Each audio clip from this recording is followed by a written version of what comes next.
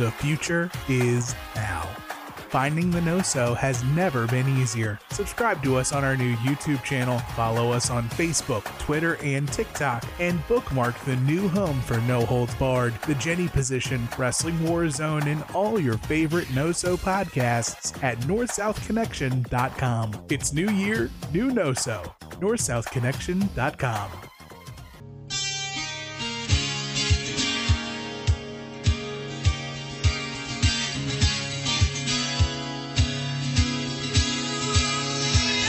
Now, to show our gratitude, we're not going to be like the other guys and jerk you around and bullshit you. We're going to tell you the truth.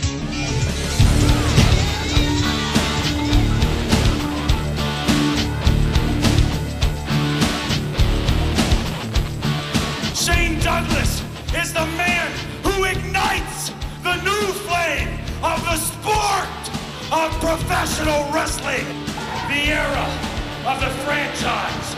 The era of the ECW. Don't ever let me go more than words. Oh my God! I ever needed you to show. This is the Queen of Extreme, Francine. And the franchise, Shane Douglas. When you want the lowdown on professional wrestling, get it right here at this podcast, Extreme Three-Way Dance. Bottle of red, perhaps a bottle of rosé instead. Get a table near the stream in our old familiar place. You and I, face to face. North South Connection, welcome to the most extreme menage a trois of violence you'll ever experience here on the Extreme Three-Way Dance, as you can hear and see. I'm JT, joined by Jenny and Suze. How you guys doing? Hello. Good. Does that mean... Okay, never mind. I won't go with that question, but I'm good. How are you guys? Doing well. Ready to get extreme as always. Extreme as always. I'm always extreme. Yeah.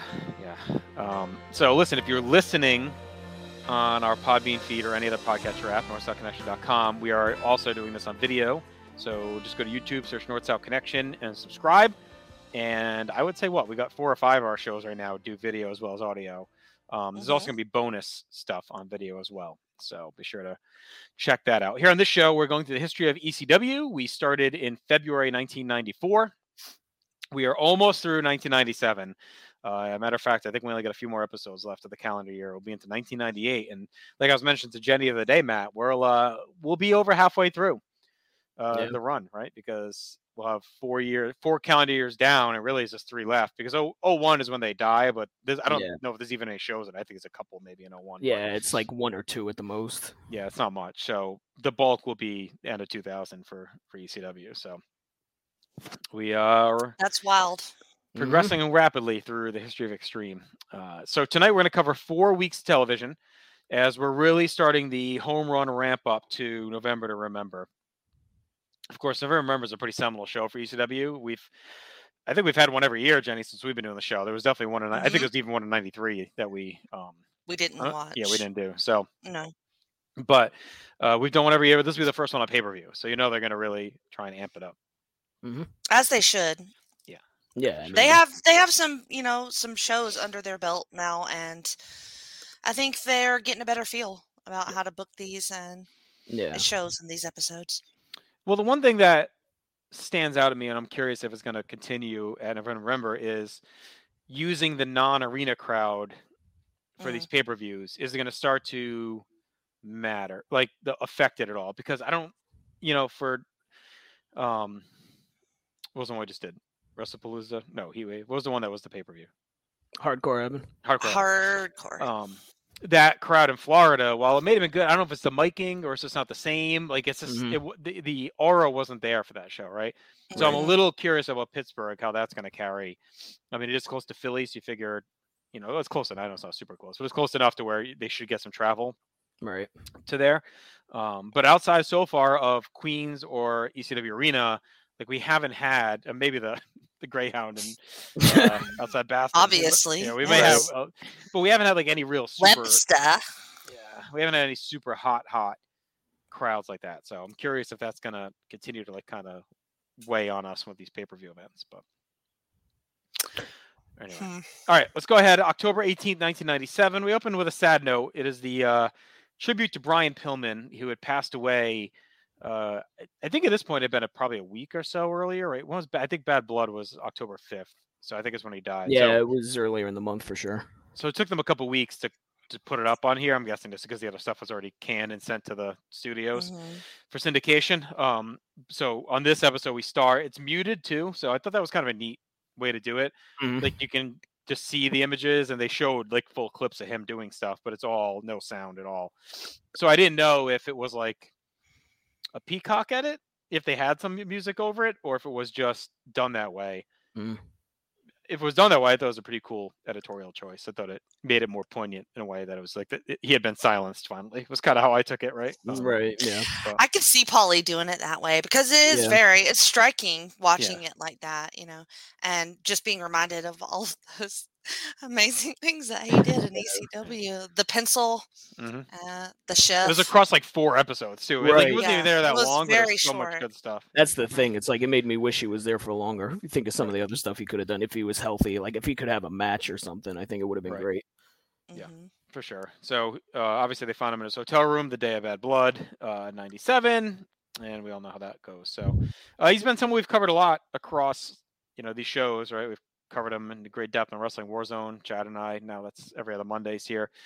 He was a big part of ECW, and he showed up so far for us to do it, but then he got hurt. So he's been a part there, and he'll be a part for us for a while on that show. But in this one too, we hit on him. So he's kind of been a constant during this era that we've been covering on our show. So we get our opening animation from that. Then we go to Joey and the Nest. He sets up the night ahead and basically says the goal tonight is to sell us on ECW and the hardcore wrestling resurgence, because we're going to get highlights from September 20th, As Good as It Gets, which is now available on home video. So he promises this was such an amazing night that you're going to fall in love with ECW, basically. They're going to sell us on how great ECW is just by showing us highlights of this show. We get a full clip of Taz confronting the Pitbulls, who returned to help Lance Wright, and then he destroyed Wright after getting restrained and attacking a security officer. Taz is in the back. He says he isn't a company man, but Gary Wolf is wrong that he's friendless because he has one friend that he can trust. And on June 7th, he made a friend for life, the television title. And it means more than any belt in the business today, more than Shane Douglas's belt because it's a TV-driven industry, and he's the best wrestler on TV today. He'll drive the industry through the roof. He's going to drive Wolf back to the hospital and back into a halo because what Shane Douglas did to him was nothing compared to what Taz will do. People, too, used to be able to talk to himself, but now Wolf talks for him. They lost all their juice. And if they want to try Taz and talk about him and play with him and call him a paper champion, he is far from that. If they are disciplined enough to stay out of the joint, buckle up and face Taz at the same time, he'll show them. And they can even put Wright in the ring, too. He'll take him on 3-on-1 because he is Taz, the ECW TV champion. Jenny, what did you think of this promo from Taz and the direction here we're going with the Pitbulls? I thought it was really good. He says he's not friendless, and I'm like, I don't know who the fuck he thinks he's talking about. The belt is my friend. Oh, okay. We're going to do that. It was really good. You think Shane Douglas hurt you? Like that was good. Like I enjoyed that a lot. And because look, Shane fucked him up. So you gotta be real fucked up to get worse than what Shane did. Right. And then the challenge, I challenged all three of yous in the ring, including Lance Wright. So I don't know. This was fun stuff, Matt. Yeah, I like this a lot. I thought it was really well done. Taz saying that the TV title means more than the world title because it was a TV-driven industry. I thought it was a really great line. And look, he's kind of not lying about the Pitbulls. At one point, he says the Pitbulls lost all their juice. I mean, he's kind of not wrong. The Pitbulls haven't done shit in months. So, I mean, he's I don't think they've even been around. I mean, I think they were gone. I think they get brought back for this. Yeah, obviously, they were partying with Vince, as they said before. So that's where they've been this whole time. Right. They've been camping out in the pool. Yeah, but great stuff from Taz as always. Please, for the love of God, I know I say this every episode, just kill Lance Wright. Get him out of here. I'm ready for it. Just choke. It's a good way. It's a good use of the Pitbulls. I mean, whether they're doing a little penance, I don't know what they did wrong. Digging around a little bit, I think they were. I don't want to say ECW didn't allow bad influences, but from what I've heard, they were just kind of notoriously doing some stupid shit. So, oh, really? Yeah, I don't know if they just didn't want them around or what, but we'll see where it goes. We get clips of Shane Douglas and Tommy Dreamer from September 11th at Terry Funk's WrestleFest. We see Douglas battering Tommy's knee, uses a chair to wear it down. Douglas goes to figure 4. We get 2 minutes left in the match on the time limit as Francine and Beulah get involved. So the figure 4 gets broken. Tommy rolls up Shane for a close 2. Shane takes the knee back out, goes up top, but Beulah distracts him. Tommy slams him off. He gets into a flurry, gets 2 on a bulldog. He goes for the DDT, but Francine breaks it up, triggers a cat fight with Beulah. Tommy pulls Francine off and sets the DDT, but Shane takes out his knee. Shane grabs Beulah and slams her hard to the mat by the hair.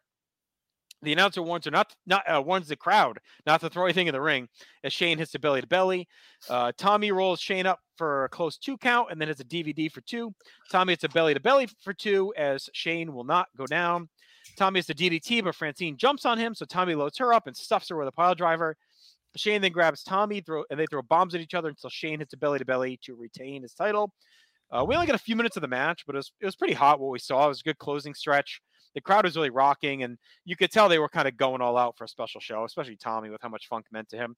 So you could tell they wanted to put on a really good outing on this night. Our buddy Rocco Martone told me that this was really a ECW heavy show. So obviously we didn't cover it in full on here, but if anyone's kind of trekking through this stretch of ECW and tracks it down, I guess is a really heavy ECW presence on that show. It was almost presented that way. So Matt, what did you think? I didn't grade it because we didn't really see much. It was more highlights, but I thought it was pretty entertaining. Yeah, I thought what we saw of this was a ton of fun, just super fun stuff. I didn't rate it either because, like you said, we only saw a few minutes of it. But Shane just kicking out of everything Dreamer was throwing at him, just really putting over Shane strong. I thought was really well done. The pile driver to Francine was disgusting. I thought that was really brutal. But yeah, just a super fun segment here. And yeah, that show is very ECW heavy. I think Foley wrestles Sabu on it, I think. And I'm pretty sure, as a matter of fact, we're covering this on the new episode of YouTube Roulette coming out soon. It's Rob Van Dam versus Dory Funk Jr., which is ridiculous. So, yeah, that match is something. So, yeah, this was a ton of fun. Jenny? My thought, they're doing all this shit in Texas to these women in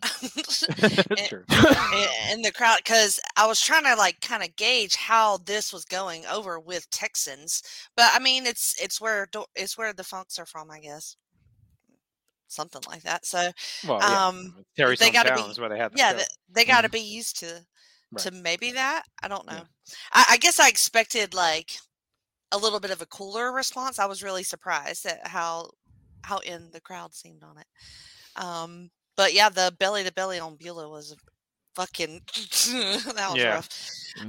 But then Fran gets the softest pile driver ever. So Tommy took care of her. Yeah, he did. You can tell. Fun match, and I love the boos at the finish. And of course, Matt, I hope you're covering Dennis Stamp on that. Oh, yeah. We mentioned him many a time. Okay, very good. Shane and Francine backstage. Shane hypes up his girl, says he's the only one who gets her or can say, and says he isn't a giving kind of guy. So he's still willing to pimp her out, I guess. He's the only one who gets her or gets to say who else gets her, basically. Oh, okay. If anyone else gets her, it's because he allows it. Right. Rick Rude's going to bang her because he says he can.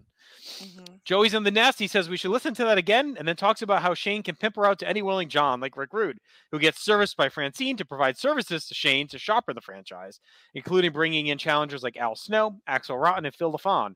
Shane has defeated them all, and Joey wonders who will challenge Shane next. We get highlights of Dreamer and Beulah versus Rob Van Dam and Fonzie. Of course, we talked about that. 5-star match. Joey's in the nest talking about Sandman and Mikey and the beating he took at Sandman's hands. Mikey joins Joey and Paul's ranting about a camera. Mikey says that RVD and Sabu are talking about the WWF and WCW and attacking Tommy, but he feels like he wants to finish his career in ECW and he's happy here. He's not afraid of any of them. And anytime they want to fight, Mikey will give them a fight. Joey says we're going to see a whole new whipwreck as Mikey's stepping up. Jenny, how did you feel about the return of Mikey to TV here and making a statement? Well, I had a very calm demeanor because I thought this was going to be like a replay show, like a clip show. Wasn't really expecting too much. And then fucking Mikey comes in being adorable as fuck. And he's, playing like his old Mikey stuff. And then he turns his hat around and then he gets real serious, Mikey. And I was losing it. And I'm just so ready. I'm so ready for it. Like, well, he needs to do something. So it looks like he's doing something finally, because we've seen him in spatters, but I would say it's been over a year since like he's done anything of substance. Like, has it been he definitely since Foley hasn't left? cut a promo in like I was 2 gonna years. say, I don't think I've heard him cut a promo since I joined this show. No. I don't think he's done much since Foley left in like April of '96. I mean, I think it's been over a year since like he's done anything of substance. It's either been, random matches or, he comes in and gets hurt and leaves again. So like, when was the Paul Loria stuff? Was that after Foley? That might have been the last thing. Matt, were you here for that? When he fought his old partner? That sounds familiar. Yeah. That might have been the last thing of any substance. But since then, they kind of throw him out there for like random trial matches, but nothing else. Yeah, that like team exhibition with Spike. type. Yeah, that team with Spike for a week and a half. Right. Yeah, that was good too. But I just assume he's traveling or doing. I think he was banged up too. I think he might have been hurt, and I know he was doing a lot of the training too. Like I think he was running the ECW training school or whatever, or he had his own training school, something like that. So he might have been doing some of that too while he was like recovering and shit. But I don't know. It's so exciting, and I just it was so good to hear from him and see him. I'm just ready for more. Yeah, long overdue for sure. All right, we get clips from October 1st where Sandman was working over Dreamer while smoking a cigarette. I should say October 1st, 1994, that is. And that led to the cigarette going in Sandman's eyes. We saw a woman get involved. Dreamer caned him while he writhed in pain. Tommy then shows more clips of the ensuing angle, and then from him and Raven's final match at WrestlePalooza, his issues with Lawler, and a warning to Sabu and RVD. So this is kind of like just showing that Tommy's been through a ton of shit, and this is just another thing he's going to take care of in ECW. So, again, to your point, Jenny, it's a heavy clip show, so we're even getting classic stuff thrown in here. Speaking of classic stuff, this next scene was what some would call an instant classic.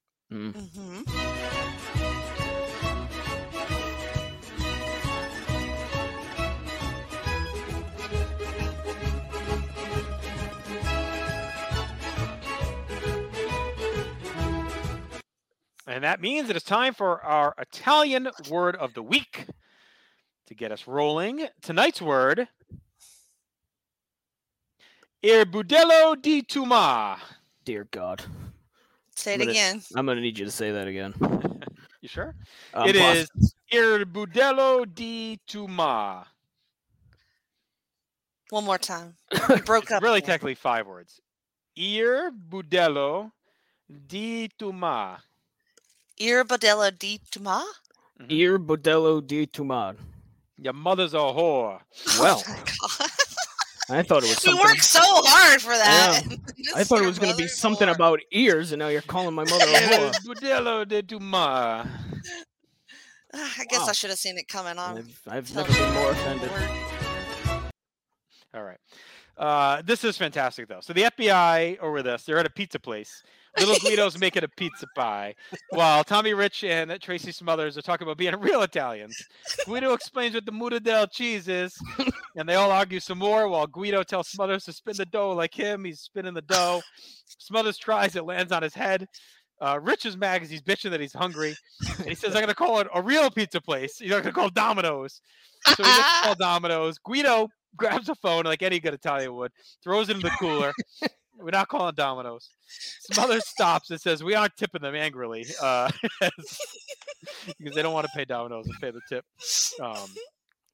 And he's like so angry about it. I thought this was fantastic. I thought they got the shtick down. The timing is down. Guido just trying to be like the true Italian and teach these jamokes how to be Italian. And they just are being a Southern Italian. They're the Olive Garden to his, authentic Italian cuisine right now. Right. Trying to teach them the right ways of the motherland. But it was really fun. I thought this was great. This really spoke to me. Yeah. JT's little Guido. I guess you're Tommy Rich for sure. I was kind of trying to take Smothers. Well, you're Southern. I mean, it's right there. Well, I guess Smothers is too, but I think Rich is more Southern. And he's right. Well, and I do like Domino's, so I could see me saying, "Fuck this, I'm too hangry." Yeah. Yeah, Tommy Rich was angry. Yeah, the best part was Rich saying, "Give me that mozzarella." The Mutado. And they were really tussling in there too. Like Like, it was a tight little, kind of tiny little counter. It's like there's not a lot of room. They're squeezed in there. Just it was pushing really each funny. other. Yeah, What it a was hilarious. that was in South Philly. I'm sure it was something nearby, but it was Joey's really good. face coming out of that too. I lost it. We just needed some gabagool to really make it pop. Yeah, no, Joey also being a Paisan makes it hit as well, because it's like he's the only other one really, I think, in the company. So he's like always offended by everything they're doing. The only thing we didn't get was Smothers doing the thumb that he does. Right. We get some finger licking later, I think. Oh, God. All right, we get clips of Balls Mahoney and Axel Rotten, or as we call him here, Rotten Balls, beating on the FBI. Guido's foot was on the rope, so the match gets restarted, and the FBI won. Axel and Balls beat the shit out of referee Jeff Jones for botching the call and running his mouth about it after. Joey then recaps what we saw and said because of that win, the FBI are now the new #1 contenders to take on the Gangstanators this Saturday night for the tag team titles. So FBI in line for title shot. We'll see where that goes. Out of nowhere, I guess. I don't know. Maybe that's who they called. They got one win, and then that's it. They're in line. Rocket. No. Well, we've talked about it. The tag division has definitely been a little weird lately. Yeah. They're trying to you could tell they're trying to rebuild it a bit. They need help. Sure. We get clips of the Gangstanators fighting the Dudleys and winning the titles. And I'll tell you this, I'm curious, like, when does the Dudley dominance begin? Because I keep thinking it's starting, and they haven't really, and it's a weak division, and they keep not really winning the belts back. So I know at some point they become, like, the premier team. Well, Gertner's really holding them back, I feel like. You think so? Mm-hmm. All right. Joey hypes November to remember. It's a month away. It's already the 5th one, like we said. It's the biggest show of the year. We're live from Pittsburgh. And Joey says to get a dish if your cable company won't carry it. You need to see ECW live if you can. We get an ECW highlight video. Wraps us up. So let's get to our awards. We only saw one part of one match, and that was Dreamer Douglas. So I guess technically best match. I mean, Yeah, by default. Mm-hmm. Yeah. Best moment I thought was the end of Douglas Dreamer with all the fighting and all that was good. I don't know, the whole pizza thing. Oh, that whole thing. I'm gonna do that. Yeah, pizza party.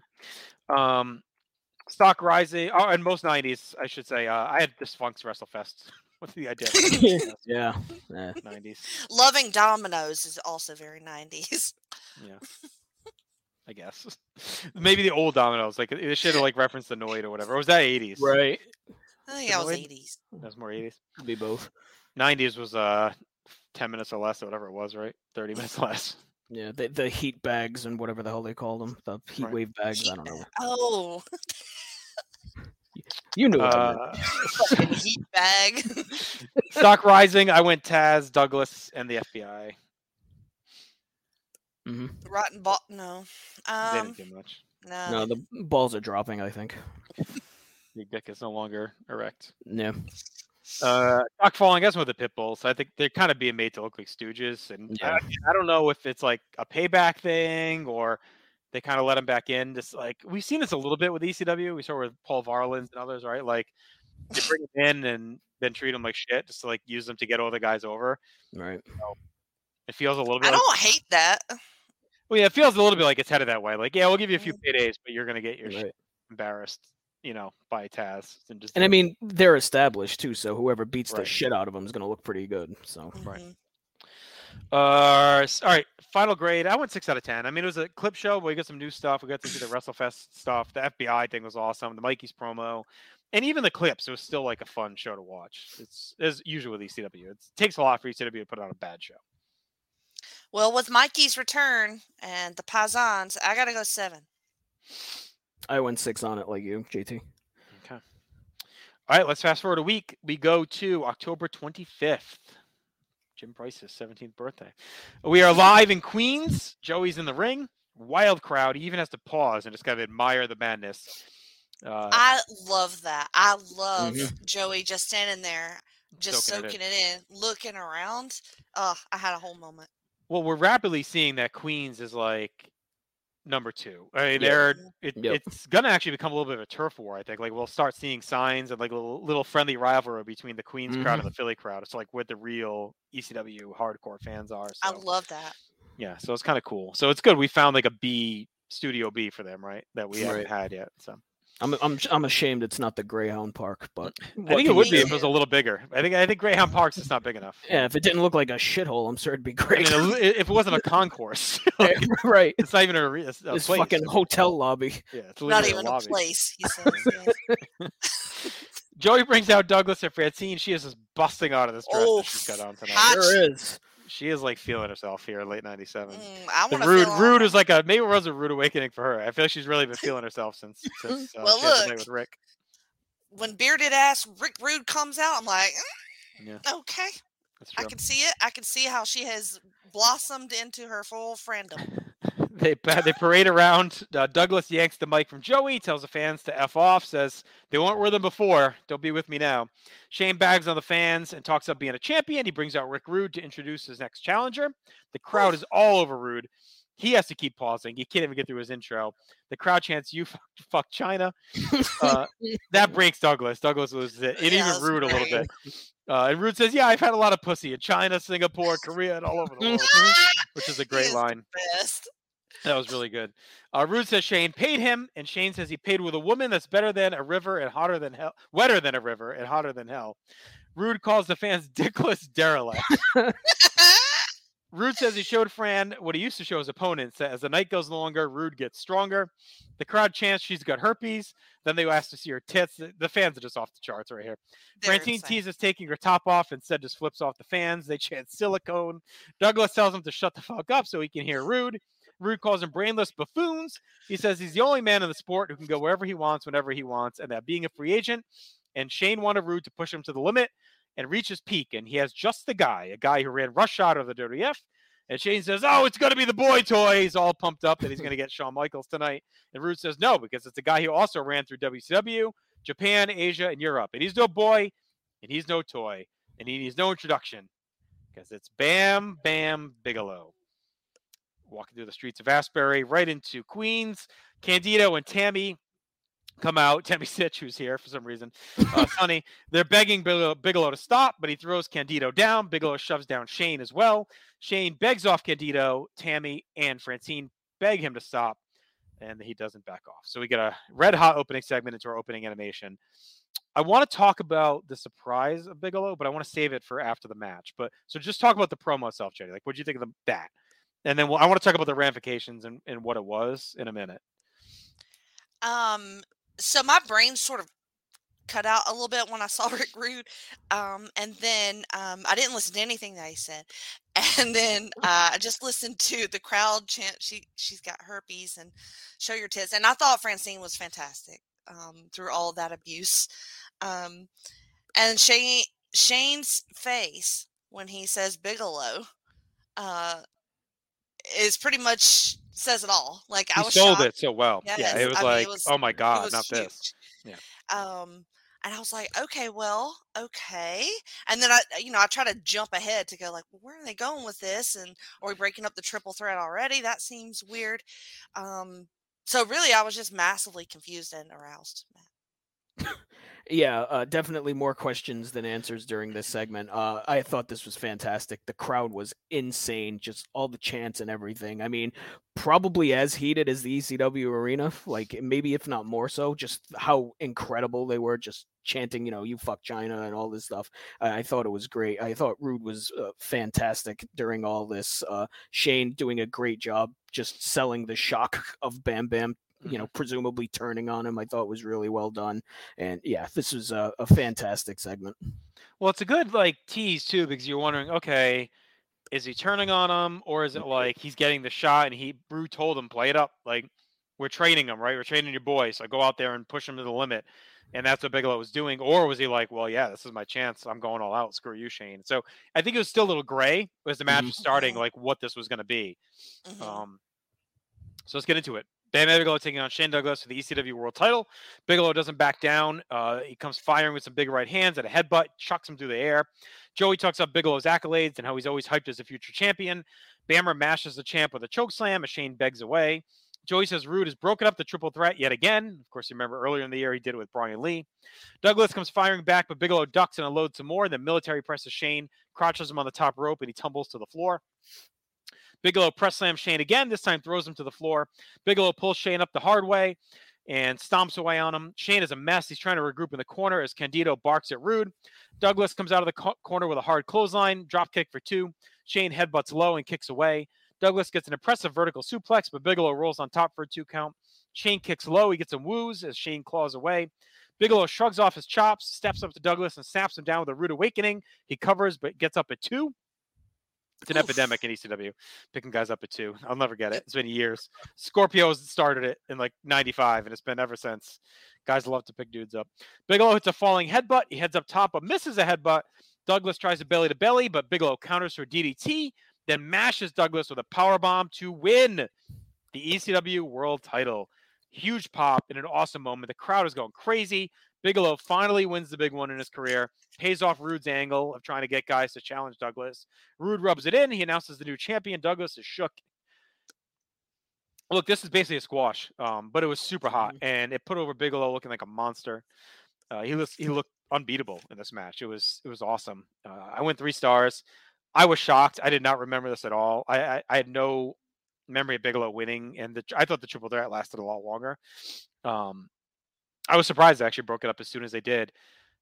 If it's broken up, like, I don't know, is it going to go stay together somehow, or is Bigelow turned and that's it, and now they're gone forever? So we'll see how it plays out. I like the payoff to the story too, that Rude kept putting guys in front of him, and one finally paid off. So Rude took his woman, for a night, and now took his belt away. So at the end of the day, Rude joined with Douglas, right, after turning on ECW to go to WWF. Then he takes his woman, takes the money, and he said at the beginning of the year his goal was to fuck with the franchise. So was this also part of his plan? Like, he tricked Rude into thinking he was helping him, but it was really just to screw with him and cost him the belt. So, like, that's another layer in this. And they also did what no other company has done so far outside of maybe Japan, New Japan, and that's to make Bigelow look like a monster. He had just moments in WWF and WCW, but he's never looked like this, where he was like a dominant ass-kicking beast on the par. Like, this was like a Vader Sting style match, right? Where he just like destroyed him and took his belt as a big dude. So I went 3 stars. I thought it was an awesome complete package. I think it was a really cool moment. Caught me off guard completely, Matt. What'd you think of everything? Yeah, so I'm right there with you. I went 3 1/4 on this. I did know this was coming, but I did not remember it being this much of a squash. I mean, Shane got 0 offense in. I mean, it was basically just a 6.5 minute beating from Bam Bam, and I thought it was really well done. That power bomb he hits him with at the end to win the title was sick. There was one part where Bam Bam hit the Rude Awakening on Shane. I thought that was a really nice touch, and yeah, this was just great. The crowd was insane for it. It's a great unexpected moment. I will say it does feel a little bit strange that they're taking the title off of Shane this quickly. I mean, he had just won it in August, but I mean, I guess maybe they could play off the fact that Shane was caught off guard by Bam Bam being the guy. So, I mean, I could see it makes sense. So I feel like in ECW, it's like they've done once the guys are established, it's like kind of like, I don't think this hurts Shane at all. Like, I mean, everyone knows he's a franchise and he finds a way and he'll always be in the mix. I think what they're doing with Taz and what Shane did too with the TV title, I think they use these guys to get the title over, and then they get potato it a bit. Like, once they have that elite run to make the belt mean something, then they use it as like, okay, now it's a storytelling. Right. But yeah, just a really fun squash. Hell of a way to kick off this show. So 3 1/4 for me, Jenny. Yeah, I mean, it blew me away. I'll save my rating, but the press slam onto the top rope, and then he falls onto the apron and then onto the floor. Shane does. That looked so painful. Just his bumping is amazing. And what I thought that when Bigelow missed the headbutt, I was like, okay, this is going to be where Shane comes back and puts him down. That was not the case. And I was super shocked for that amazing power bomb that won the match. And I stood up. I yelled, I couldn't believe it. It's amazing. All the layers, from Rude and Candido and Rude and Francine, and it was a Vader type performance, from Bam Bam. It's fascinating, and the crowd's reaction was to it as well. For the entire thing, the Shane and Francine reaction for the loss, for me, ties it in for the whole thing, opening, match, and closing. I did 4 stars. Yeah, I can see it. Yep. Yeah. I can see it for sure. It's such a well-told story, and I love Candido just like freaking out as he's watching like everything he loves. Like he loves the triple threat more than anything, and he's like seeing it all fall apart in front of him, and like begging Bigelow, "Don't do it." I mean, like it's selfish and not selfish at the same time, right? Like he's being a little selfish because this is the thing he loves. He doesn't want to see it fall apart, but he's also being unselfish because I think he really doesn't want to see like Shane lose the belt, and he knows they can still dominate and all this other stuff. So it was I thought it was cool. I thought it was, the whole thing just worked well. And I'm glad they did it there. Like, it wasn't going to be the arena in Queens was a good spot because that crowd was rabid. So, yep. All right, we go right back to the ring as Mikey Whipwreck is taking on Sabu. Mikey heads to the ring as Joey's on the nest. He talks about Rude breaking up the triple threat yet again. Bigelow winning his first ever world title. He also runs down tonight's card. Sabu gets in the ring. We're ready to go. Mikey goes to the leg, tries a single crab. Sabu gets the ropes. Sabu recovers. He takes the leg and stomps away. Sabu cranks on the leg as we ease in. Mikey comes back and grabs the arm, but Sabu cracks him with a knee. Hits a springboard body block for 2. Sabu stomps away, but Mikey hits a Rana. Fonzie slips the chair into Sabu and smacks Mikey with it. Sabu puts Mikey up top, and it's a triple jump rope Rana for 2. We get a clip of Sabu throwing fire at Sandman, reminding us he's been out since that. We go back to the action. Sabu hits a springboard dive into Mikey in the crowd, sets up a table bridge and puts Mikey on it. He tries a springboard, but Mikey throws a chair at his face. Now Mikey goes up top. Sabu meets him. Mikey bulldogs him down for 2. Mikey keeps bringing the heat, grabs another near fall, gets a Frank and Mikey off the top for 2. Mikey misses a moonsault. Sabu hits a triple jump moonsault for 2. Sabu goes up top. Mikey catches him with some punches. RVD breaks out, but Mikey bulldogs him off the apron through the table bridge. Sabu barrels into both guys with a moonsault off the middle rope. Mikey tries to get back in, but RVD hooks his leg. Sabu hits a springboard knee to the head and wins the match. I thought Mikey hung in well here and showed up. It took RVD to help Sabu win, so that made Mikey look good. I thought Sabu was a little off tonight. Yeah, he missed. His timing was a little bit off. He was botching more than usual, and it didn't seem like the good botches that kind of make the match good. Like it kind of almost took me out a little bit. But he still stands tall. I thought it was a good brawl. It was good to see Mikey evolved at a high level angle again. Like, even if he's not in this angle, just being part of the Sabu RVD thing makes it feel more important. So I went 2 3/4, Jenny. I thought, again, I don't think it was like the best of these guys that we'd see. But it was good.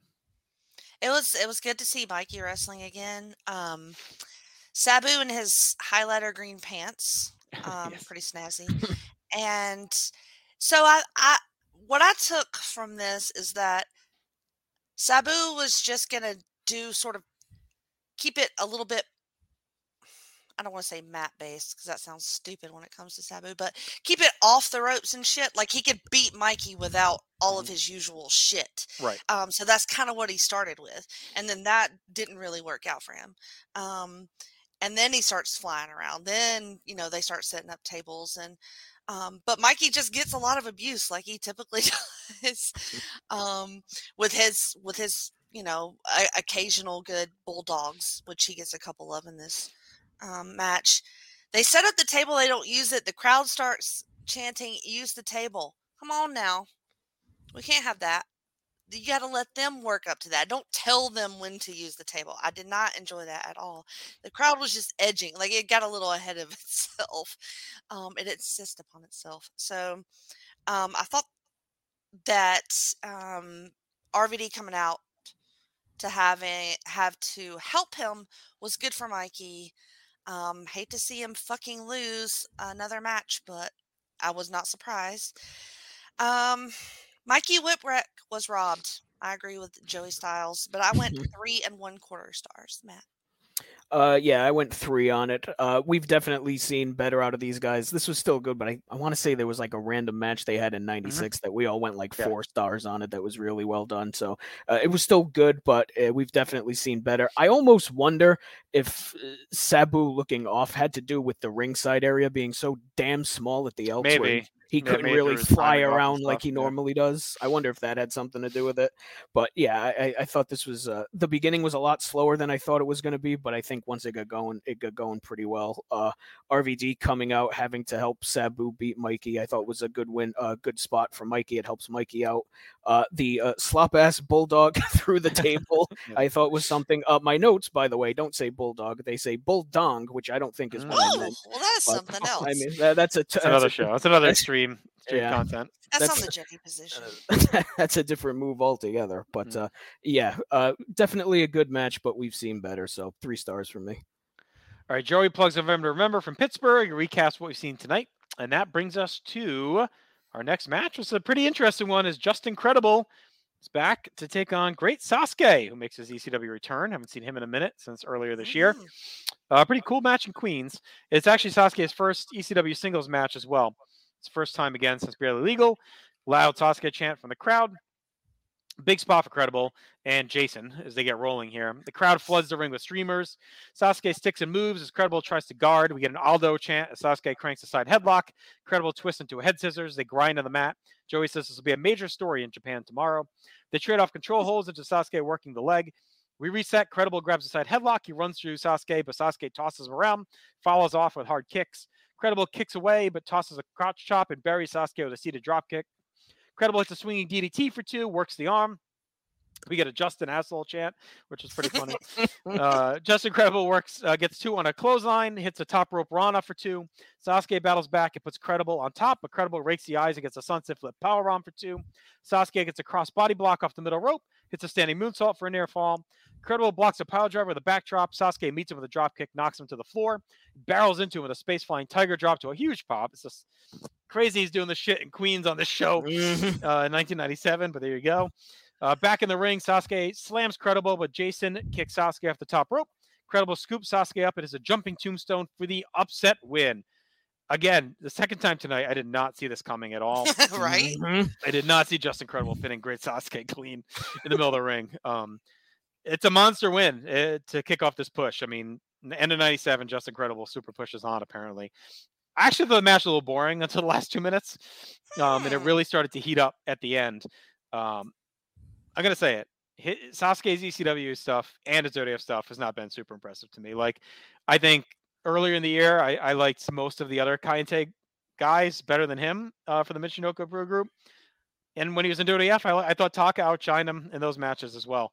So maybe it's just, for whatever reason, it was a little bit off. And maybe it's time, but I don't know. He was doing cool shit back then that I've seen now. But I remember thinking that in 97 as well in the WWF, that Taka kind of outshined him. So he's still great. I know it, but I just haven't seen it in any of this content. So I think Credible was fine. It wasn't on him, this match to me. It was a big time win. So I went 3 stars, Matt. It's a big moment for Credible, but I wouldn't hold this up as like any kind of classic or anything like that. Yeah, I'm kind of with you.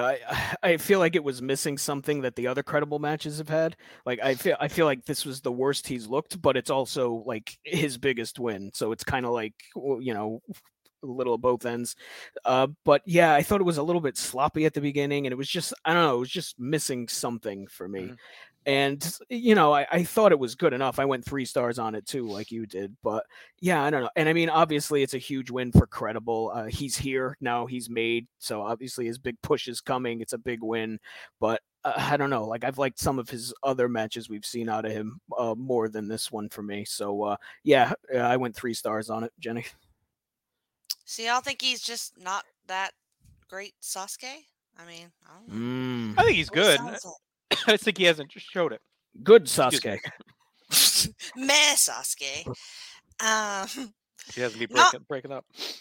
So what y'all thought was boring, I thought was pretty engrossing. Like they're grappling on the mat in the beginning part of the match because he kept bridging out. It was impressive and interesting looking, and he kept trying all these weird looking holds on Justin, which was funny because Justin kept looking very pained and also confused about what he was supposed to be like twisting into.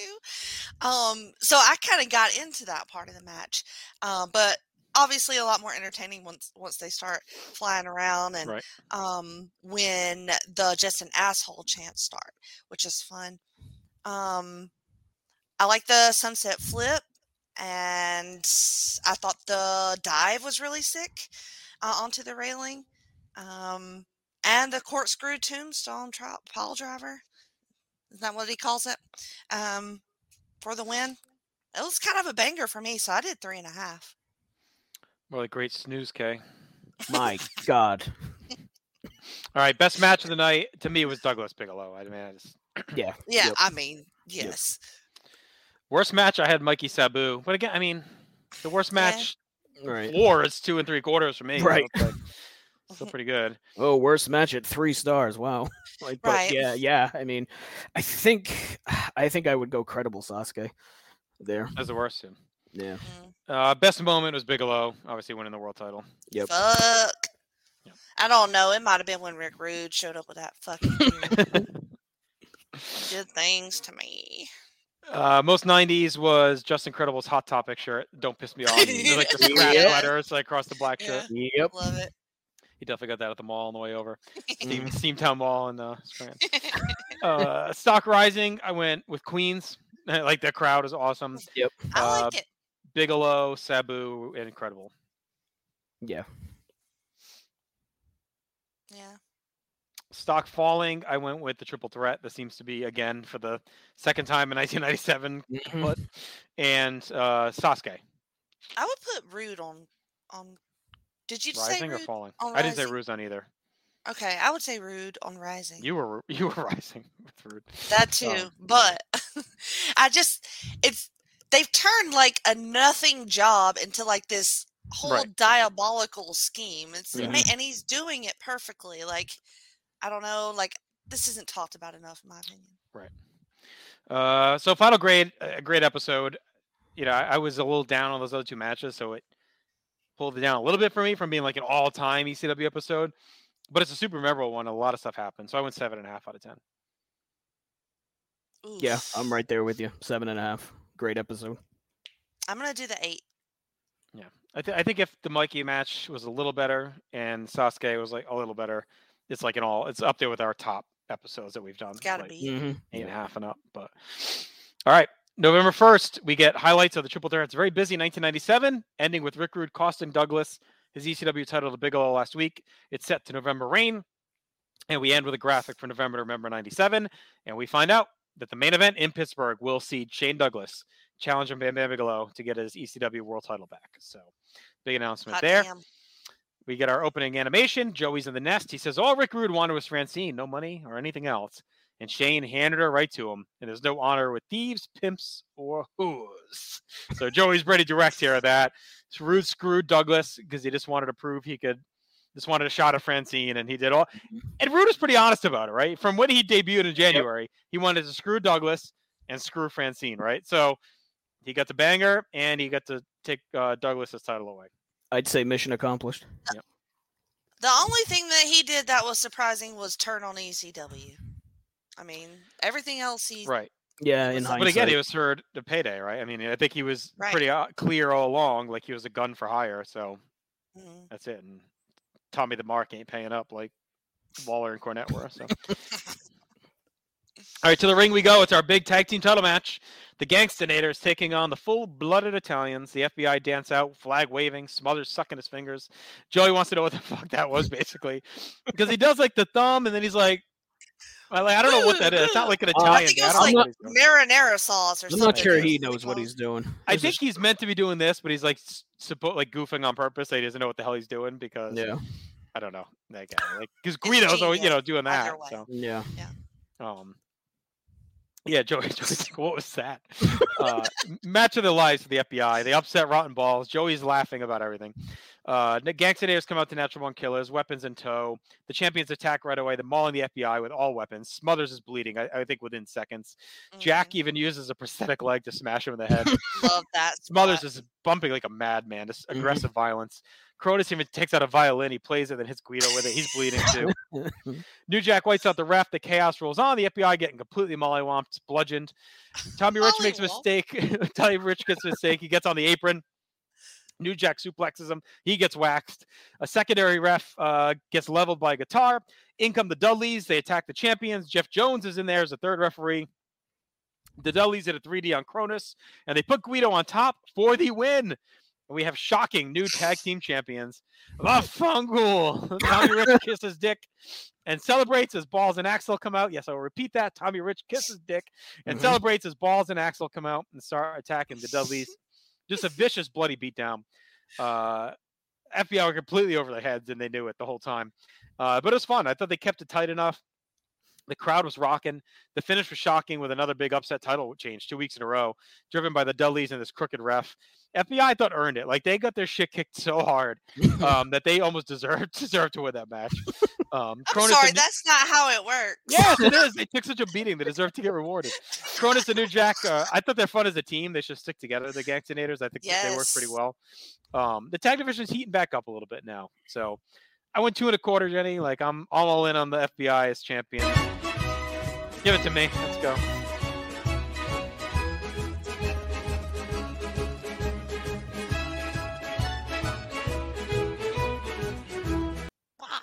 Okay, so you know how Taz legitimizes the TV title, Shane legitimizes his title. I pray that they never try to legitimize this title, because I think this is just a garbage one. Yeah, bounce it around. We don't need like a year-long tag. I know I said it a few minutes ago, like when do the Dudleys become, but this is fun, where it's like anyone can kind of win at any moment. All the teams hate each other. We get a lot of upsets and different wins. I'm with you. Like, I don't think we need a dominant tag team title run. And we'll see in a later tag team in this set of episodes, I think. But it feels like they can throw together a tag team that's not in the title, in the picture for the title. And those are like legit tag team matches. And this, for the title, is trash matches. So I really like that. It's different and weird. This match was insane. Smothers was great. Like, I'm not going to lie. I gave you shit, but yeah, they deserve those belts just for all the extreme bumping that they did, as opposed to extreme wrestling. So, and Cronus and New Jack are just, I don't even think they like talk to each other. Like, I don't know if they even know who each other are. They don't really. hang out. They're not in the back together. They just show up at the matches together and just ball out, which is fine too. So all of this is just crazy chaos, and I did 2.5 stars, Matt. I went 2.5 on it too, and honestly, I almost went higher solely for Smothers bumping around the ring like a fucking insane person. My God, FBI was a gigantic mess about 20 seconds into this match, and I mean, they just beat the bag out of them for 8-10 minutes, however long it was. The violin shot was great. The shot with the prosthetic leg was great. I think they might have stolen those weapons from a street musician with one leg. I mean, that's kind of the narrative I've put together in my own head. New Jack totally just robbed that guy. Yeah, that's what I think. Someone just trying to make a buck outside the arena, and he said, "Give me that. Give me the violin. I need it for a match tonight." I gotta go kill these. Yeah. But yeah, standard fare. Kind of wasn't expecting that title change, but yeah, I went 2.5 on it. All right, we go right back to the ring. I think we're right in the ring for our next match. That's Rotten Balls taking on the Dudleys. Dudley's asking Balls to stick around after the brawl. Everyone else clears out. They're all fighting with strikes. Joey does not like Jeff Jones as the referee in this one. Bubba smashes Balls with a chair. We see a bloody FBI celebrating at ringside as the weapons are flying. All weapons and strikes. All 4 guys battling in the ring. FBI head down the aisle. New Jack and Cronus meet them. They all brawl back to the ring. We get a big war with everyone again. The crowd is rocking. Axel gets ripped open as Devon jabs a rod into his skull. The FBI, New Jack, and Cronus fight to the back. We reset. Devon works over Axel in the ring. Bubba and Bloody Balls battle on the floor. Axel gets a clothesline, but Jones doesn't count. And Dick comes in and chokeslams Axel, and Devon covers, but John Finnegan breaks up the count. He gets into it with Jeff Jones. They have a cat fight. Devon grabs Finnegan, and Axel blasts him with a chair, hits a DDT, and pick up the win for Rotten Balls. Pretty fun brawl, just pure chaos as usual. you have to wonder, like, do we need another bogus ref? I know we said this last time. We just had Fonzie. Now we got Jeff Jones. We had Gertner, like, that was kind of doing similar stuff. I guess. I mean, the crowd doesn't seem to give a shit. So, big win for Balls and Axles. A Dudley scuffle some more, Jenny. So I went 2 stars. I don't know. You all right with another crooked ref angle? Yeah, that I had a note about. Well, why are we giving all the refs all this fucking time? Like, this is weird. I don't know. Were other promotions doing like ref-based bullshit at this time? I don't know. Is it like a play on anything? Well, I think the Nick Patrick stuff I think was going on at this point, wasn't it? That's what I was thinking. I guess I was still going, and then I mean, I guess you had Montreal had happened, but I think this was taped before that. No, actually, it's before Montreal still. Yeah, it's like a week before. So yeah, it was just weird. Fists and feet flying everywhere. I thought that was a great line. It's like a Sean Kidd dream match, right? 2 stars, Matt. Yeah, I went 2 stars on it. It was a fairly standard brawl, just complete and utter chaos. I mean, look, we're talking about the ref fighting. Maybe we're the assholes because the crowd fucking loved it. So yeah, I mean, right, exactly. I mean, maybe we're the problem, but yeah, you're definitely the problem. Well, I know that, but I meant you guys. I know I'm a problem, but yeah, 2 stars for me. Not you're much. Anti-hero. All right, Joey's in the nest. He hypes up November. Remember, recaps all of our new champions as Taz defends against Rob Van Dam here tonight. And next week, Tommy Dreamer wrestles despite recovering from broken bones in his foot and a bruised heel. Dreamer returned to ECW in style in Queens last week. We get highlights where Dreamer and Spike Dudley were in the ring, and Tommy DDT's the ring announcer running his mouth. So it's kind of random. I think he was pretty fucked up his foot, so I think they just did that to, kind of give him something. Let the crowd get to see Tommy. All right. Next match. Chris Candido and Lance Storm taking on Doug Furnace and Phil LaFawn. Good to see Furnace and LaFawn sticking around.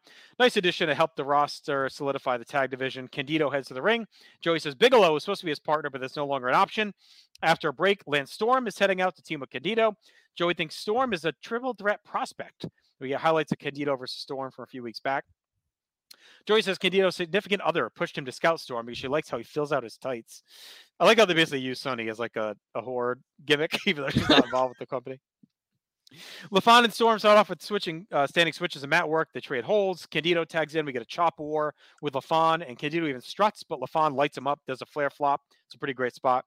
Furnace tags in, uses his power to knock Candido around. Candido recovers with a side headlock. Furnace pushes through, hits a great drop kick for 2. LaFawn gets tags in, but he gets shoved to the corner. Candido and Storm double up. Storm comes in and cranks a chin lock to counter a throw. LaFawn comes back with a German, tags Furnace, who hammers away. Storm lands a kick and tags Candido. They double up and quick tag through some offense. Furnace and LaFawn end up outside. Candido and Storm hit stereo pescados. Candido starts to bicker with Storm a bit about how he's not the triple threat, and that allows Furnace and LaFawn to attack from behind. Furnace and LaFawn hit wild, massive double drop backdrops on both. LaFawn gets a surfboard on Storm. Joey puts over Furnace and LaFawn as old school journeymen who get overlooked because they don't talk. LaFawn gets a camel clutch and goes for a senton for 2. Candido tries to help but misses and bails to the floor. LaFawn hits a savate kick and chops away, hits a snap suplex. Furnace tags in, he slams Storm and drops a leg for 2. Furnace and LaFawn keep Candido at bay as they continue to batter the back. Storm tries to escape. We get a double clothesline. Candido gets the tag, comes in hot on LaFawn, whacks him with a clothesline, sets him up top, but Furnace saves.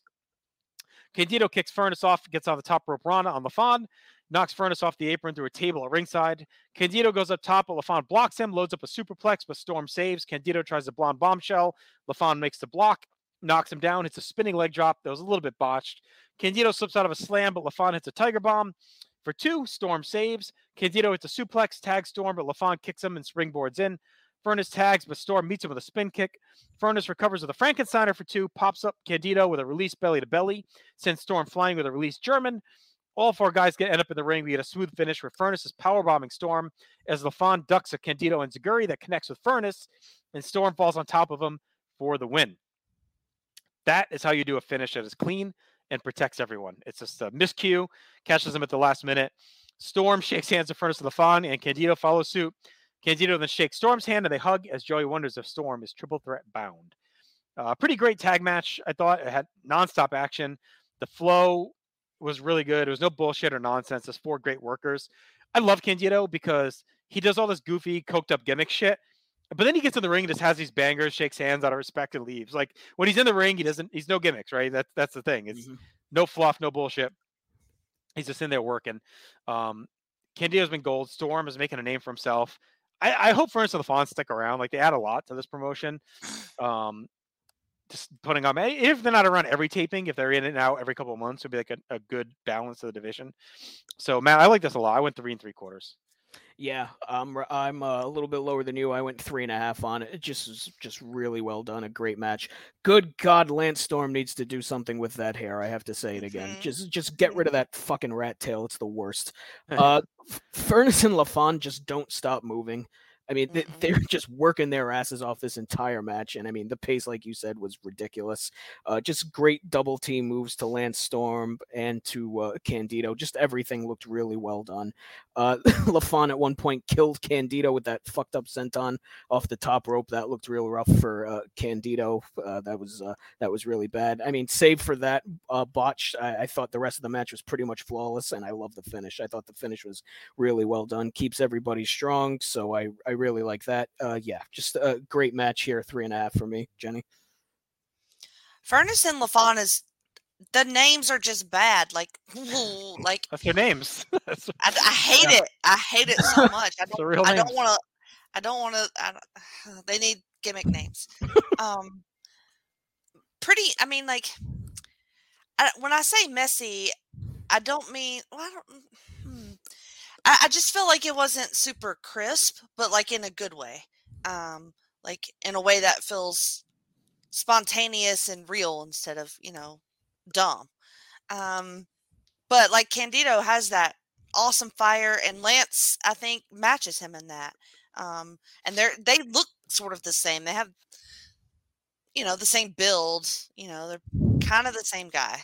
I don't know how Lance Storm is. I don't know if he's on cocaine like Candido or not, but probably not. Probably not.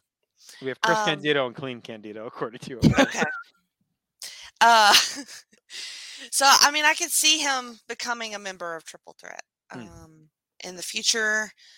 But he needs like a big guy, though. I feel like like you're saying it, he's almost redundant. Yeah, the like two Candido same. And Triple Threat. You need because we've got Lee and then Bigelow. So yeah, that's true. That's a good point. The F boys, can I call them that? Call them whatever you need to do. Yeah. I just only if it's like BOIS. Who are we to judge? Yeah, I'm not going to judge. The boys. That's their new name. I really like watching them wrestle. They are fun. They're talented. They can do like everything. They're really good at it. And they just fly, like Matt said. They keep going. A fucking banger of a match. 3 3/4 stars. All right. Cool little gem in there. Back to the ring we go. Rob Van Dam taking on Taz. This one's been brewing for a while. Can RVD stop Taz? We'll see. Fonzie's in as well. RVD flies in with a big spin kick to Taz as the ref is checking his boots, which is well done. Taz is rattled. RVD smothers him with punches. He's slumped to the corner. RVD puts Taz's belt on his face and drop kicks him. Hot start. RVD tries to split-legged move, but Taz kicks him in the nuts, spikes him to the mat, then murders him with a Tiger German. RVD lands right on his head. RVD bails out. Taz follows and slings him back in. Taz hammers away, catches RVD on a springboard, and then wrecks him with a hard lariat. RVD bails out again to talk to Fonzie, who says Taz is built like an animal. RVD shoots Taz into the railing. He hits a jumping side kick off of it, jabs at Taz and shoots him to the steel again, slings him back inside as a springboard leg drop. RVD hits a double underhook Falcon Arrow, drops a leg for 2 with a lazy cover.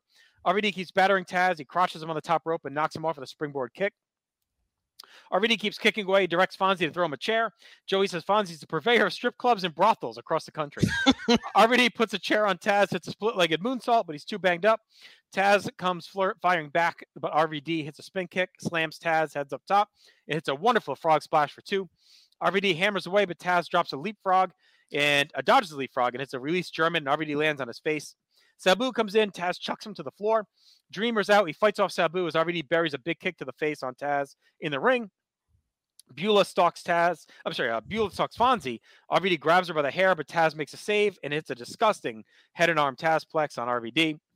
In comes Lance Wright with a neck brace. The Pitbulls are behind him, decked out in sweet white suits. Taz is aggravated to see them as they strut our ringside smoking cigars. The Pitbulls get in the ring as we get the bell to end the match. So we'll stop there for a minute. We'll talk about the post-match in a minute. The match was great. I mean, RVD is awesome. Taz was really good, too. The crowd was rocking. The BS finish is fine because it's more story stuff, building to November to Remember.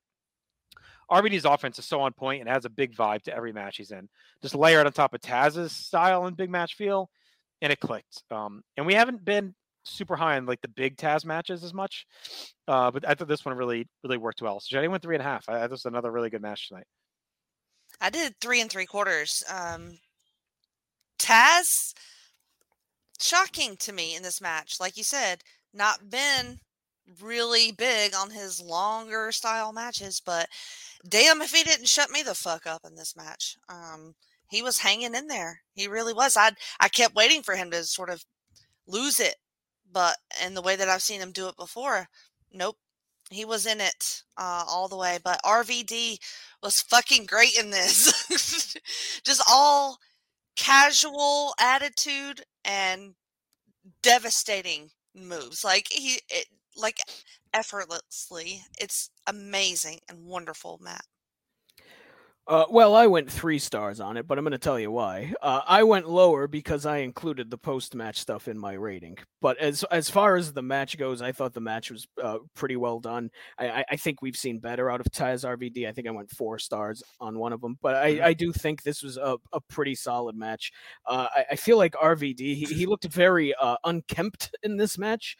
Like he had like a 5 o'clock shadow going. And even his gear was a little lacking. Like it almost looked like he just came in from like a 24-hour bender with Fonzie or something. Maybe he was hanging out at the brothels with Fonzie or something. But yeah, I thought the match was decent enough. And I don't know, like I said, for me, it was the post match that really dragged the match down, which we'll get into. Okay. Yeah.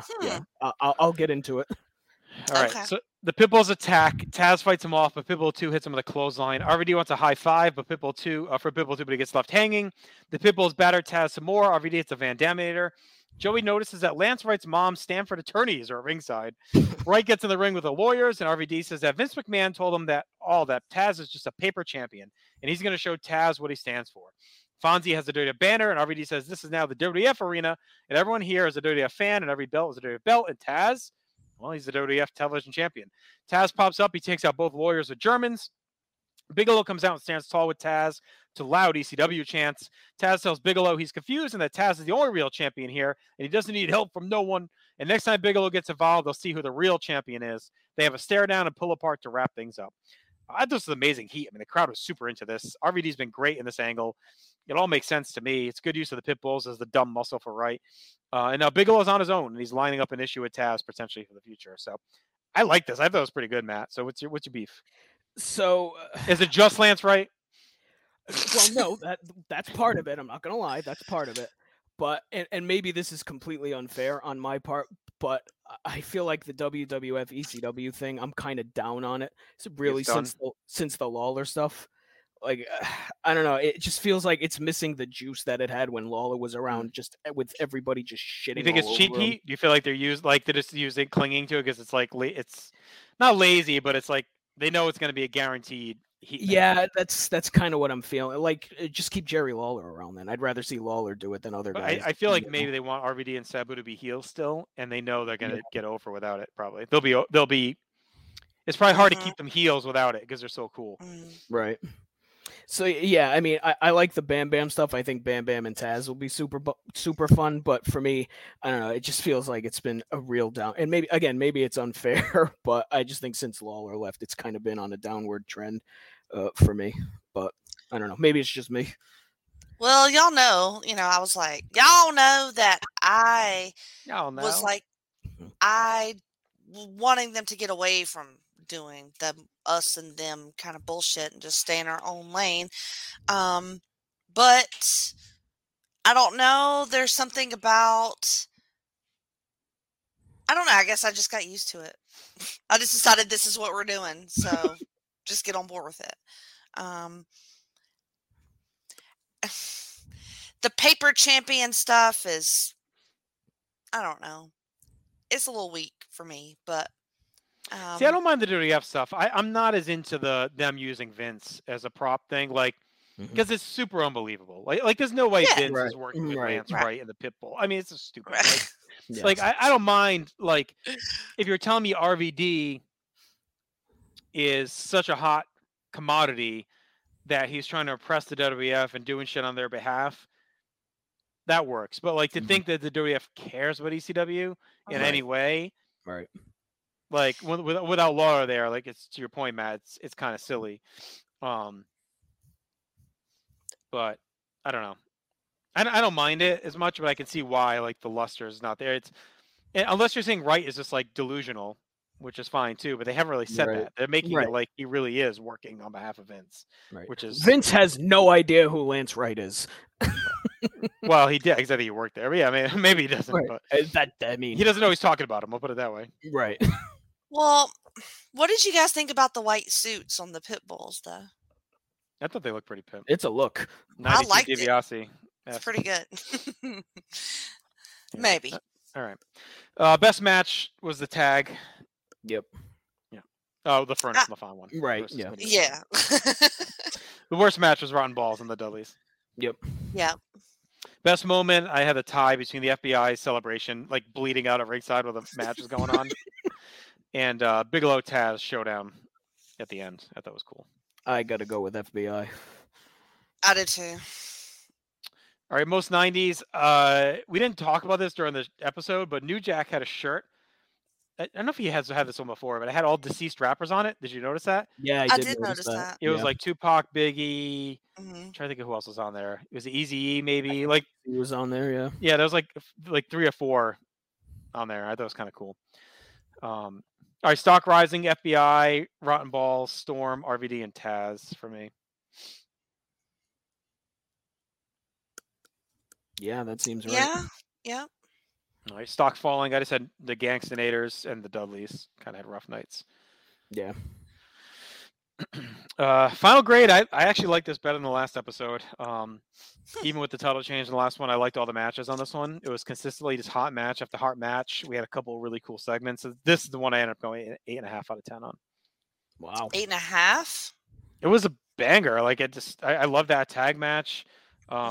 I like the FBI winning the tag titles. I thought that was great. I liked the post match of the main event. So I thought it was a great episode. Like I don't know what. Maybe I was lower on the other one than I should have been, but this one I loved this episode. I thought it was great. All right, I'll do the 8. I'll go 7.5. Look at Maddie. Can't take me anywhere. No. Nope. All right, let's get to our last episode of TV here. We'll wrap things up. It is November 8th, 1997. Opening animation Sister Francine, kind of being sexy, talking about getting turned on. Joey's in the ring in the ECW arena, but he's cut off by Lance Wright in the nest. And he says he has a scoop that Joey wasn't qualified enough to get. He's with the man that changed the title direction of ECW and had the most impact in the sport today, ravishing Rick Rude. Rude says Joey makes things seem easy, like Rude sold his soul for a piece of pooch, but he's had more booty than the toilets at Madison Square Garden, and only wanted her because she belonged to Douglas. We should remember his New Year's resolution was to fuck with the franchise. Bigelow's career is bogged down by cooperation, and Rude's career thrives on manipulation. He manipulated Bigelow to come to the ring and become champion, and have Ted Turner eating out of your hand, Vince McMahon begging you to come do Monday Night Live. That is what manipulation is all about. Douglas needs to be worried about anticipation. Because the only thing worse than getting your ass kicked is waiting for it to happen, and it'll happen again on November 30th. So, Matt, that was a good way to start the show. It's Rude kind of laying out his goals, right, and his thoughts. It's that he's always been a master manipulator, and has got him to this great position of power where he got to bang Shane's girl, screwed him out of the title. Is Vince eating out of his hand, Turner's begging for him. And it's been the year of the ravishing one in 97. Yeah, Rude was awesome here. He explained that, since he came in, this was his goal. His goal's been accomplished. I thought he was really good here. The line where he says he's had more booty than the seats at Madison Square Garden was fantastic. He manipulated Bam Bam. The only thing worse than getting your ass kicked is waiting for it to happen. I thought Rude was on fire here. And it shows that since the beginning, he had one goal. and he accomplished that goal. So we'll see what happens next. Is he going to stick around, or is he going to, finally be done? Because like I got to be honest, I thought by now he was gone already. Like I didn't think he stuck around this long. So I'm curious if maybe this is the end, or if the end's coming sooner rather than later. But God damn it, why does Lance Wright have to be here? But yes, other than that, it was very good. I like Rude saying too that like, Bigelow's career has always been about cooperation, because it's true, right? Like he agreed to lay down to Lawrence Taylor, he agreed to do the job to this one, he agreed to go. Like he has been always just kind of the guy that Bigelow do this, Bigelow do that, instead of standing up for himself. Same thing with the Click, right? He let the Click kind of bully him out of the WWF. So I thought it was a poignant point for Rude to make. And looks really good, making all those points in this promo. Intense, and it's just a little off-putting because they still have a silly music like underneath, and he's like, cutting this promo, and it's fairly, badass. So the music kind of took me out a little bit. Just let the man talk. Yeah. Cut the music is what I'm saying. But this was good shit, and I feel like it probably is getting close to the end, but I don't want it to be the end, Matt. All right. Shane and Francine head to the ring. They're not looking happy tonight. Francine grabs the mic, says she doesn't need the cheers to clap for someone who gives a shit. She'd rather eat dog shit than show the fans her body. She says Shane is very pissed off, and it is no surprise at all. And everyone should shut up and listen to him speak. Shane takes the mic. He says, no wonder Philly has such a high divorce rate, since people won't shut the fuck up when a woman's talking. 3 weeks ago, the fans were trying to suck his dick when he put Terry Funk out to pasture. He didn't need it then. He doesn't need it now, and he is pissed off. He's taken a lot of good-natured ribbing. He listens to all the jokes about his body parts, and they are wrong, because he's at least 12 inches, and Francine verifies. He's pissed at the turncoat, and that since Thursday night, his bag has been light. He can't eat, he can't train, he can't thrust his 12 inches into his lady because he can't even get it hard. He says it's only temporary because he'll be back to form and rocking all night long.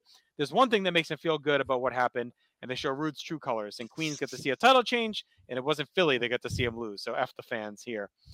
Joey wraps us up. This is quite the clapback, Jenny, from Shane. God, remember when I hated him? What a fucking idiot. He was amazing. They are a fucking mood. She's like in this animal print 2-piece thing. Like, it is just so well done. Shane just perfect. Talking about not getting it up, the crowd just eating that shit up. This was just one of the best things I've seen him do. Like, legit. I loved this shit. Yeah, just everything about this was fantastic. Francine saying she'd rather eat dog shit than show the crowd the goods. Just everything about this was fantastic. Shane very angry. Now he's impotent because he doesn't have the damn title. Good God. I love it. It's so smart just because he always talked about, my dick can hold up 16 pounds of gold. Right, when Rude always says you get the small penis and all that. So. Right, yeah. So, it's great shit. He just admits it. He just stands in the ring and says, I can't get my 12-inch cock up anymore. And I'm just dying. That's a thing you say in front of 2,000 people and people watching at home. I mean, only Shane can say that shit. I don't know. Yeah, just super great. All right. We get a legendary three-way dance here next. There's Sabu, Shane Douglas, and Tommy Dreamer are going at it in a three-way dance. Fonzie and Sabu have arrived. Fonzie is ranting about hitting ECW and the fans. Dreamer ambles out. He's got his walking boot on. He's with Beulah. We settle in with some big, long intros. We start with a pair of three-way lockups and clean breaks. We get some quick flurries of three-way spots, all three trade control, some really creative stuff. Shane and Tommy double up on Sabu. He flips free, takes both men over. Sabu and Shane now work together and stomp away at Tommy, who's struggling with his foot.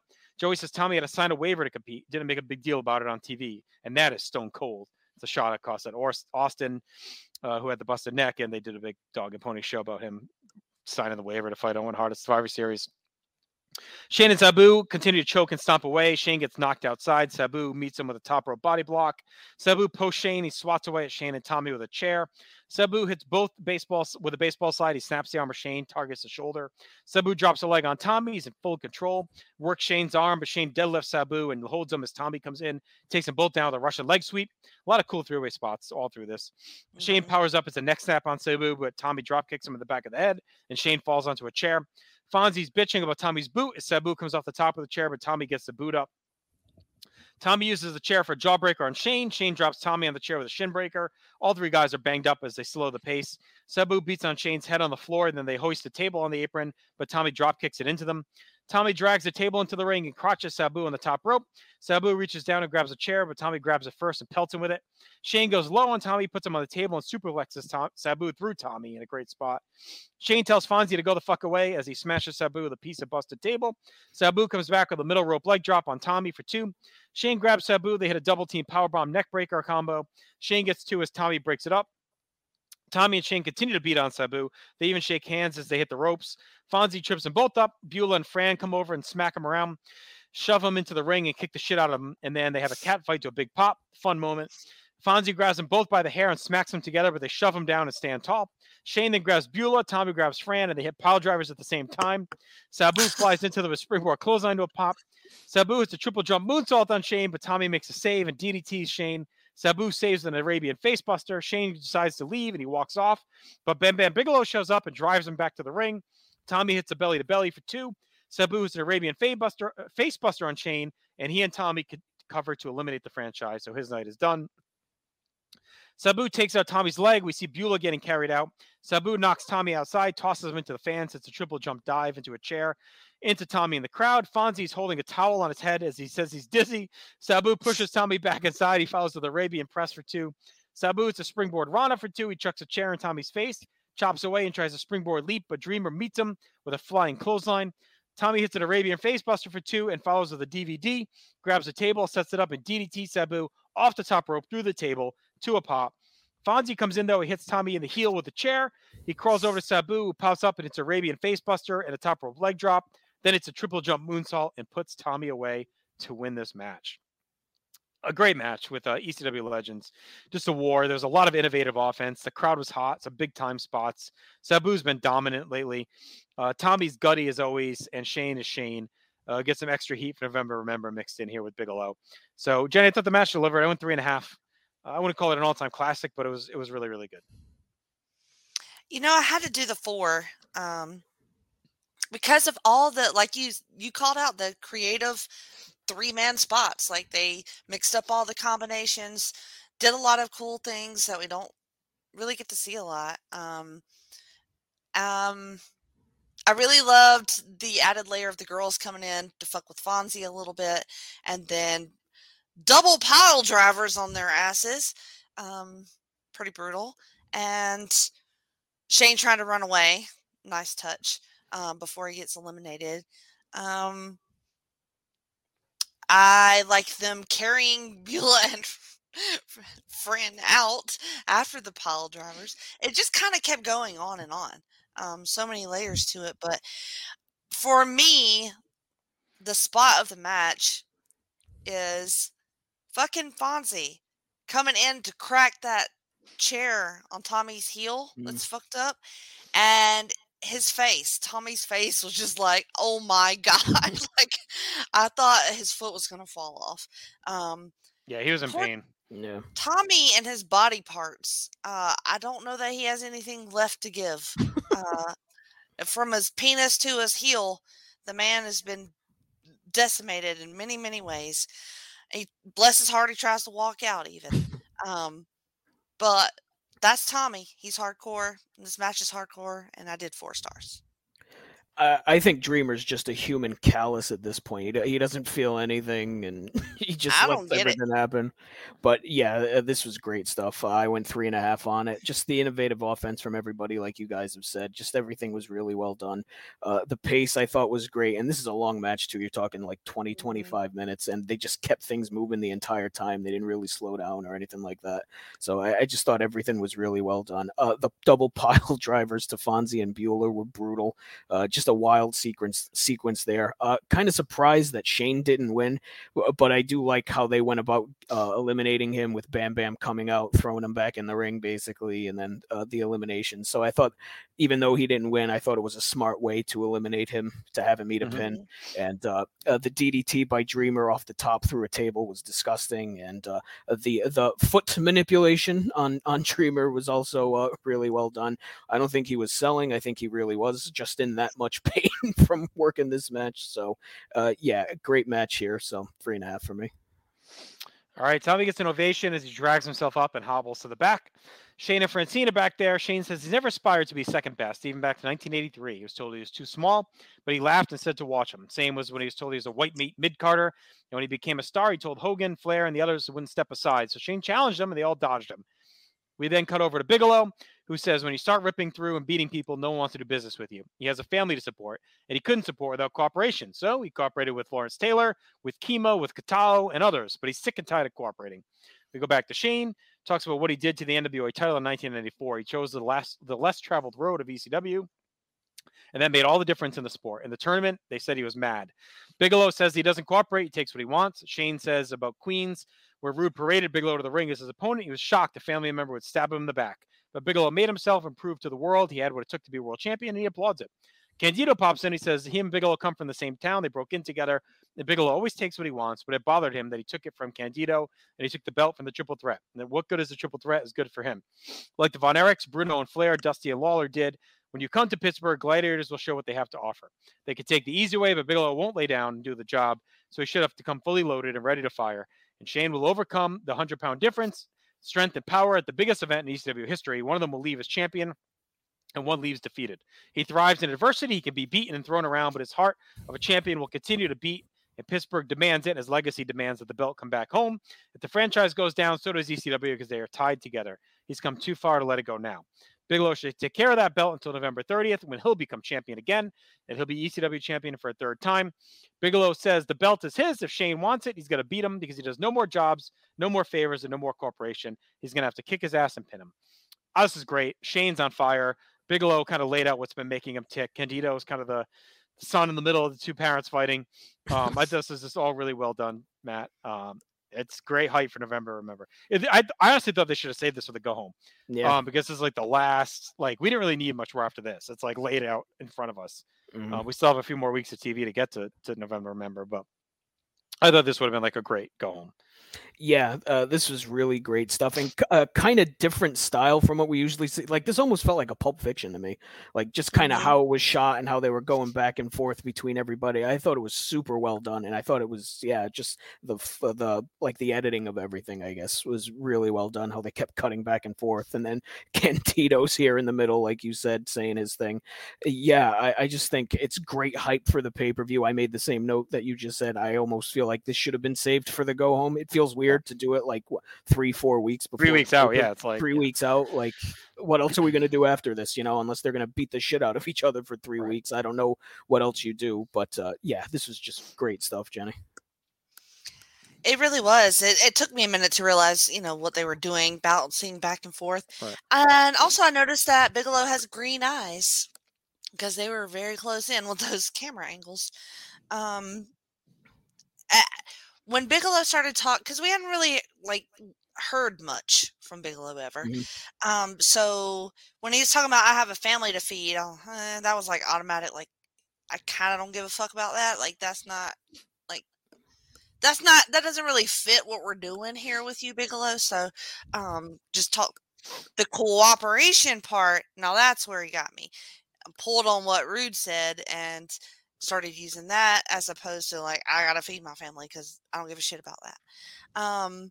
And then Candido just his wild energy is toned down a little bit, and he's a little bit maybe he's having some emotions that are not like a squirrel, you know, and he has to like kind of like feel things and think about things, and so that's weird for him. But he was very, very good in that role. Sweet promos from all of them. All right. Joey's in the nest. He hypes up November. Remember, he runs on the card and vows the FBI will lose their titles. The FBI come in, and Rich says, "A year ago, you said I couldn't beat Harley Gordon. Are you drinking again?" It's amazing. Thinks he's Gordon Soley. Rich hypes up his boys and says they want to make Joey a paisan. And he reads his lawyer's letter, but Joey refuses. They hassle him, and Joey reads it, and with them saying, "Hey," in between each statement. So it's like, "What's the matter, you? Hey, you got no respect. What do you think you're doing? Why you look so sad? It's not so bad. It's a nicer place." And they all hug Joey and they wrap up. The FBI has been on fire. Like, I thought this was, again, tremendous stuff. They're killing it. It's so good. It has no business being Gordon, and I just lost it. He's like, it has no business. You said I couldn't beat Holly a year ago, Gordon. We go from the seriousness of the triple threat drama into this absolute nonsense. It's so beautiful. I love it so much.